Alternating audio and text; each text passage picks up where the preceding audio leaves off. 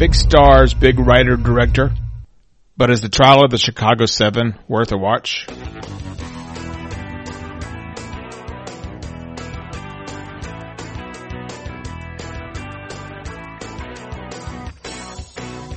Welcome to the best movie of the year so far.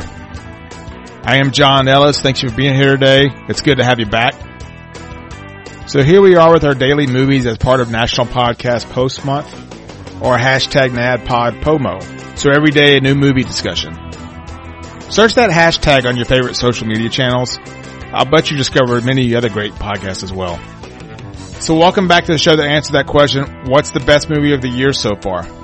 I am continuing my quest to find good movies in a year of uncertainty. There are some good movies out there for sure. Not as much as normal, but they are out there. As a reminder, you can find me on Twitter every day discussing movies. Reach out to me there and say hello. You can find me at Ellis on Movies. Thanks for taking the time to listen today. If you are new, click that subscribe link to be notified of new movies. I have those links in the show notes for you. So we talked about several movies so far this month. Some good ones too. Now today's movie may be one of those movies we'll hear about during awards season. Today we're talking about The Trial of the Chicago 7. In 1969, 7, and at 1.8, and we'll talk about that in a second, 7 men were charged with inciting a riot, conspiracy, and other random charges while attending rallies and marches at the Democratic National Convention. Men like Abbie Hoffman and Tom Hayden were primarily protesting President Johnson and the Vietnam War. The question was, did these men incite riot and violence, or was that spurred on police insistent on enforcing the curfew?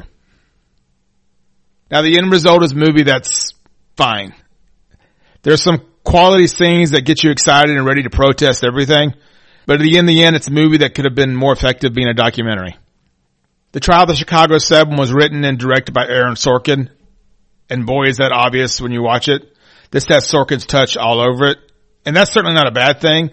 The dialogue is quick and overlapping. Talky is what Sorkin does well, especially walking and talking. So let's talk about what's good about this movie. There's a solid cast all around. Specifically, I enjoyed Sacha Baron Cohen as Abbie Hoffman and Frank Langella as this judge presiding over the entire courtroom. Now, I mentioned the 8th member of the Chicago 7. That's Bobby Seale, played by Aha Abdul-Mateen. You may know him for a very critical role in the Watchmen series on HBO. He recently won an Emmy for that role. Now, Bobby Seale himself was a Black Panther leader and got rounded up with the other 7. It was part of the trial without lawyer representation. Now his stories alone is worth knowing about, including being gagged and tied in a courtroom while the trial continued. Now he was eventually removed from that court, and there's a whole other story there, but it became Chicago 7. It's also an important story, a story we need to remind ourselves of constantly. So getting that out on Netflix for many to see is worthwhile. It's certainly a good movie. It's just not a great movie. The Trial of the Chicago 7 checks all the boxes for an awards film. It's what critics like to see. It's what Academy likes to see. So I don't expect we've heard the end of this movie. But for me, it was just a box checker, a paint-by-numbers movie that carried little emotional weight. And when it tried, it was sort of way over the top. Like the very last thing in the courtroom, a fictionalized, stylized version of a slow clap. Is the film worth seeing? Sure.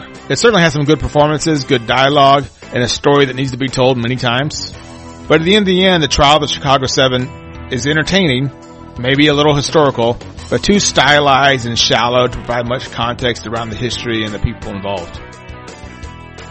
Thanks again for listening and making this part of your routine. Be sure to subscribe so you're the first to know these new movie discussions. Leave me a comment in your favorite channel. I'd love to hear from you. Let me know how you were listening. You can find this show on all the major channels. Join the discussion online. Let's talk about more movies. You can find me on ellisonmovies.com and always on Twitter at ellisonmovies. I have a brand new episode tomorrow.